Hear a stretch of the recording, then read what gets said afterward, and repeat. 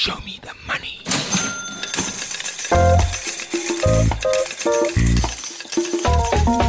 This is the Money Web Be a Better Investor podcast, picking the brains of professional investors on their investment strategies, successes, and mistakes. Your host, Ryk van Niekerk. Welcome to this week's edition of the Be a Better Investor podcast. It's the podcast where I speak to professional investors about their investment journeys, and we also take a peek into their personal investment portfolios. We try to get a sense of how they analyze investment opportunities, what shares and assets they invest in, and whether they have more hits than misses. The idea is to identify a few golden nuggets of wisdom to help amateur retail investors to become better investors. My guest today is Omri Thomas. He has been in the investment business for 25 years. He's currently a director and portfolio manager at ABAX Investments. And before joining ABAX, Omri was the chief investment officer at Sanlam Investments and an investment analyst at Old Mutual Investments. Omri, thank you so much for your time today. Let's start off with your background. Where did you grow up, and when did you decide you wanted a career in the management of investments? Thanks very much, Ryk. I was very fortunate that I grew up in a very entrepreneurial family. My grandfather started a business called Thomas Tires, which is actually still going today. My cousin is the CEO of the business at the moment. But so I grew up with a very keen sense on business. And at high school already, I started investing in my own share portfolio. And I went the CA route, so I completed the CA. And after articles, I decided that I wanted to enter the investment industry. I was lucky enough to start at Old Mutual Asset Management at that time as a small cap analyst. And coincidentally, about 6 months after I joined, there was a walkout at Old Mutual. So at a very young age, I was thrown into the deep end and having to analyze a wide array of industrial stocks. I was actually the sole industrial analyst at Old Mutual at the time. And a funny story, after about a week or two, I said to my wife, this work is so exciting. I can't sleep at night. Then I realized it's the good coffee bar that Old Mutual's got. So once I cut down on the coffee, I could also sleep better. But I was really enjoying the investments and the analysis. And yes, I was at Old Mutual for 6 years. I then joined Sanlam Investment Management. I was there for 3 years. And then I've been with ABAX Investments now for about 20 years. So it's been a very rewarding career. Yeah, it's an interesting journey. But let's go back to Omri, the investor at school. Tell us, why did you start to invest at such an early age? And what was, for example, the very, very first share you bought? Yes, Ryk. So, it intrigued me that you could actually put a price on a company and monitor it daily. And I've always been very keen on maths and accounting. So I actually started building my own valuation models for the companies. And on that basis, I started investing. One of the lessons that one learns in life is a spreadsheet can't tell you everything. So one of my early investments, I remember, was a company called Amalia Gold. I should have kept that share certificate because it actually got liquidated. So it was an expensive lesson to learn at a young age. And one of the other lessons was I invested in an early startup called MCell at the time. And out of MCell eventually came Naspers, MTN, DSTV, that was listed at a stage, SuperSport. So it ended up being a massive success. But what I did is when it was my 21st, I decided I've done well out of these investments, and I sold my MCell shares to pay for my 21st. Now, I think it's one of the most expensive 21st anyone's experienced. At the time, it was 20,000 rands worth of MCell shares. It would have been worth more than 1.5 million now, but at least we had a good 21st at that time. Now, you always spot your biggest mistake. It's in hindsight. You can only take investment decisions with the information you have at hand. But as you say, I also sold a bunch of Naspers shares to finance my first deposit on a house. And I also believe that's the most expensive house you can actually buy. But exactly. When you were young, and I'm talking here while you were at university and maybe Yes. shortly afterwards, did your investment focus change from being, as it sounds to me, a type of a novelty thing? You just want to get into the market, understand it, and therefore skin in the game is so important. Did your investment outlook or approach change? Yes, but I've always been attracted to companies that have got good cash flows and actually good quality companies. And over the years, I've learned, and even at a young age, I bought shares with the intention to hold it for as long as I can. So I try to buy businesses that I think will win in the long term. Obviously, at a specific point in time, there's a value that's put on it. But I mean, you want to buy the companies that win in the long term. And it's amazing if you spot a handful of quality companies and you keep on following them, how many opportunities you actually do get over time to invest in them. There are always some market events or macro events or political events that happen that offer you these opportunities to accumulate a good quality portfolio for the long term. So in my personal capacity, I've got very much a buy and hold strategy. I mean, some of my shares I've held for decades. So you try and buy something that's good quality, where it's good cash flow, that eventually will pay dividends and that compounds over time. And you do get these opportunities, as we've seen over the last couple of years, especially with COVID, also giving you some good opportunities. But that's the theory, and I think most professional investors would tell you, buy good companies at a cheap price, hold them forever, and you will win. But it's not that easy to do. I think the key here is how many of those investments are successful and how many are misses. Do you have a target, or let's ask you, how many winners do you have relative to losers? Right. It's actually interesting. You don't have to have that many winners, but the true winners become multiples of your original investment size. So your losers shrink to a point where it's irrelevant as part of your portfolio. And there's analysis and studies that have been done. If you get 6 out of 10 investments right, you'll end up being one of the top 10% of investors in the market. So you don't have to get every investment decision right. Now, if you apply a few filters to increase your likelihood of getting one of those 6, you identify good quality companies and you just follow them and wait for a good opportunity to buy them, and not to panic at certain events in the market. I mean, I think that's one of the biggest mistakes one make is the events happen, you get scared and you actually sell at the wrong time when one should be buying. So one has to have a bit of a contrarian approach in your thinking into say, listen, I'm not going to get sucked in at the top and I'm not going to be completely afraid at the bottom. And it's very difficult to get the timing right on that. You never know. There's no bell that rings that says this is the bottom or this is the top. I mean, you are in good value territory or you are in expensive territory. And even if it lasts another 6, 12, 18 months, if you look at a longer time frame, that value will compound if you don't buy at the top and you don't sell at the bottom. Do you have a personal portfolio of investments because you also manage other people's money for retirement? There are some rules, investing people's retirement money, but there's also a difference in a risk profile. So do you have your own portfolio and how does the risk profile differ from the professional investments you make? Yes, right. At ABAX, we all have our personal portfolios. Like you say, there are very strict rules when we are allowed to buy or not. You have to get sign off from the compliance officer, from the directors of the company, and we can't be in the market trading the same shares. And you have to have long holding periods. So typically, you don't trade it often. You really buy for the long term. And because of that buy and hold strategy, what ends up happening is that it is a bit more of a concentrated portfolio. Because as I said, your winners become a big part of your portfolio, whereas in your fund, you will rebalance because it actually becomes almost a too big a part of your portfolio.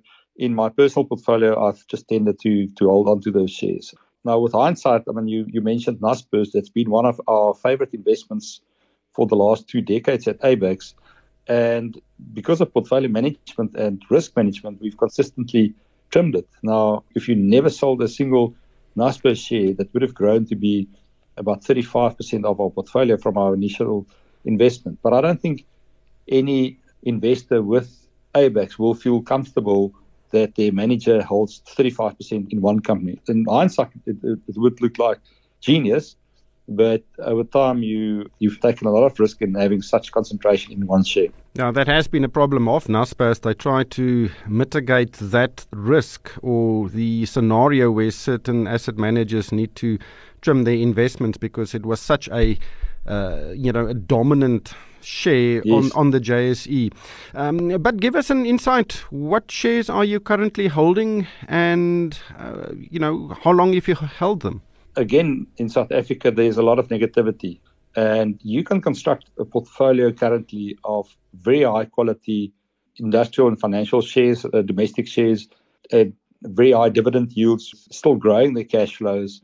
So, if you look at a company like Udeco, Reunert, Zeda, a car rental, you look at a property company like Octodec, it's got a dividend yield of close to 20%.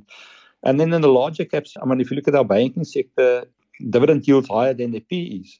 Now, in the past, if you've just used that as a metric to filter when you're buying it, you would have on average achieved a return of over 20%. So, again, I think this current uncertainty and negativity towards South Africa gives you the opportunity to structure a long-term, high-yielding winning portfolio. And because the dividend yield is so high, even if it doesn't happen in the next 6 or 12 months, you are getting paid to wait. If you've got a portfolio with a dividend yield of 8-9%, that's the same that you can earn on cash or better. And over time, equities, that's a real asset class. And you would find that it will grow by at least inflation, hopefully more. So it's a good inflation protection, it's good wealth protection, and it's good wealth accumulation over time. I think that's a very, very good point, that the dividends should be incorporated in the investment analysis and decision. Do you think amateur retail investors pay enough attention to dividend yields? Right, it's normally the shares that offer those high dividend yields are not the sexy shares. It's not the Amazon that's giving you this huge capital appreciation. It's normally boring businesses. And sometimes that's not the exciting thing to talk about. Are you going to talk about the fire that, yes, I bought some more Apsas yesterday? Or are you going to say, well, I bought some Tesla shares and they've got the EV car? So I think sometimes one buys the story rather than the true economic fundamentals. So I think retail investors will do well to focus more on dividends. There's been plenty of studies done over time. The biggest part of your return actually comes from the dividends and the growth in those dividends. So the re-rating, so the PE that you pay for it over time is a small portion of the total returns. It's actually the cash flows that you get from the company and how those cash flows are able to grow. So if you identify a good quality company with good cash flows that still manages to grow those cash flows, even if it's at inflation or slightly above inflation, over time it's amazing how those cash flows compound. I want to return to one of your earlier remarks that you get the opportunity to accumulate shares in a particular company, especially if there is a market event and there is a significant drawdown in the share price. But another way to look at it would be, to accumulate shares in a company that is seeing a decline in value could be risky. It could be possibly an ego decision because you don't like to buy shares that go down. That's an interesting dynamic. How often is that the best way to go? Or when do you need to decide, listen, I really had a big optimism for this share, but it's going down and maybe it's time to sell out and invest it somewhere else? Yeah, right. That's a very good question because it's human nature that if you bought something and it goes against you, you almost have to admit that it was a mistake buying it the first time. Now, there could be a few reasons why the share goes down. One is it's a company-specific event. They've done something, got the fashion wrong this season, and because of that, their earnings are under pressure, and the company goes down. Now, you then have to assess, is this a once-off event, so they just got it wrong, or is there structural change in the industry, and it's a DVD business that's going to go out of business? There are two different reasons, and don't get married to the price that you paid originally. It's what does the investment case look like now? So those are two company specifics where it's a once-off event or it's actually a structural decline in the industry and the company will go down with it. And the other reason for shares to go down is macro events where there are concerns about interest rates or the global economy, and that broadly affects the market. Now, those are typically good times to buy your high-quality companies. Where it's a company-specific, it's a lot more difficult because you have to make sure that it's a once-off event and not a value trap, and the company's earnings will actually keep on going down. Yeah, I think that's an excellent point. There is a big distinction between a company's share price dropping due to problems within the company as opposed to some macro issues such as what we saw in 2000 with the dot-com bubble, 2008 and 9 with the international financial crisis, and more lately the COVID-19 drawdown. That's an industry or an economy or a perspective issue and not company specific. So now for the two big questions. The first one is, and it always elicits some giggling. Omri, what has been your best investment ever, the one you are the proudest of? Sure, Ryk. I think it will have to be Naspers, and maybe that's a boring answer, but that's been really one of our top investments from a very early stage, both in a personal capacity and within ABAX. If I look at what's accumulated the most wealth for our clients, that would definitely be the winner. I guess the second part of the question, what's been your biggest... Yes, what has been your biggest dog you've ever bought where you said, what were you thinking when you look back at it? I mean, sadly, I have to say that's been Steinhoff Ryk. That was a big value destruction for our funds. We stayed out of Steinhoff for a long time, but it started looking like such attractive value, and we had quite a decent sized position in Steinhoff, and unfortunately, we took a lot of pain with Steinhoff. So I'd say that's the biggest mistake we've made. Then just lastly, many young people, young professionals, they would like to understand investment markets. That's why they start to invest. Many invest through easy equities because it's a very cheap platform that you can also have own fractional shares or fractions of shares because some of them are very, very expensive. But what would your advice be to young investors who would like to get a foothold in markets and build really long-term wealth? Right. In the old days, there weren't that many sources available. So you read some good investment books, and that's still a good way to learn about markets. But nowadays, there are so many fantastic social media platforms that you can get good information on. Exactly, the podcast like this is you can learn so much from listening to people who've been in the markets for 20, 30 years who distill lessons in a couple of minutes. And if you listen to 20 of those, you get a few very good nuggets that you can apply. I think if you go on Twitter and you start following some of the good finance writers, and over time you then see who other good commentators are, and then the best experience is actually just being hands-on. Identify a company that you like, and typically it doesn't have to be this foreign company. It can be your local retail shop that you think, geez, these guys are getting their fashion right. They are growing, they're rolling out their stores. And you buy a few shares and you start following their company. And that's how you learn in both the pain when you get it wrong and the joy when you get it right and you actually start getting those dividend checks. Those would be a few pointers. Yeah, I think it's you learn a lot more when you get it wrong, especially initially, and that assists you to be more successful in other investments. But Omri, thank you so much for your time today and for sharing your insights. Thank you, Ryk. I enjoyed the discussion. That was Omri Thomas. He is a portfolio manager and a director at ABAX Investments. Show me the money.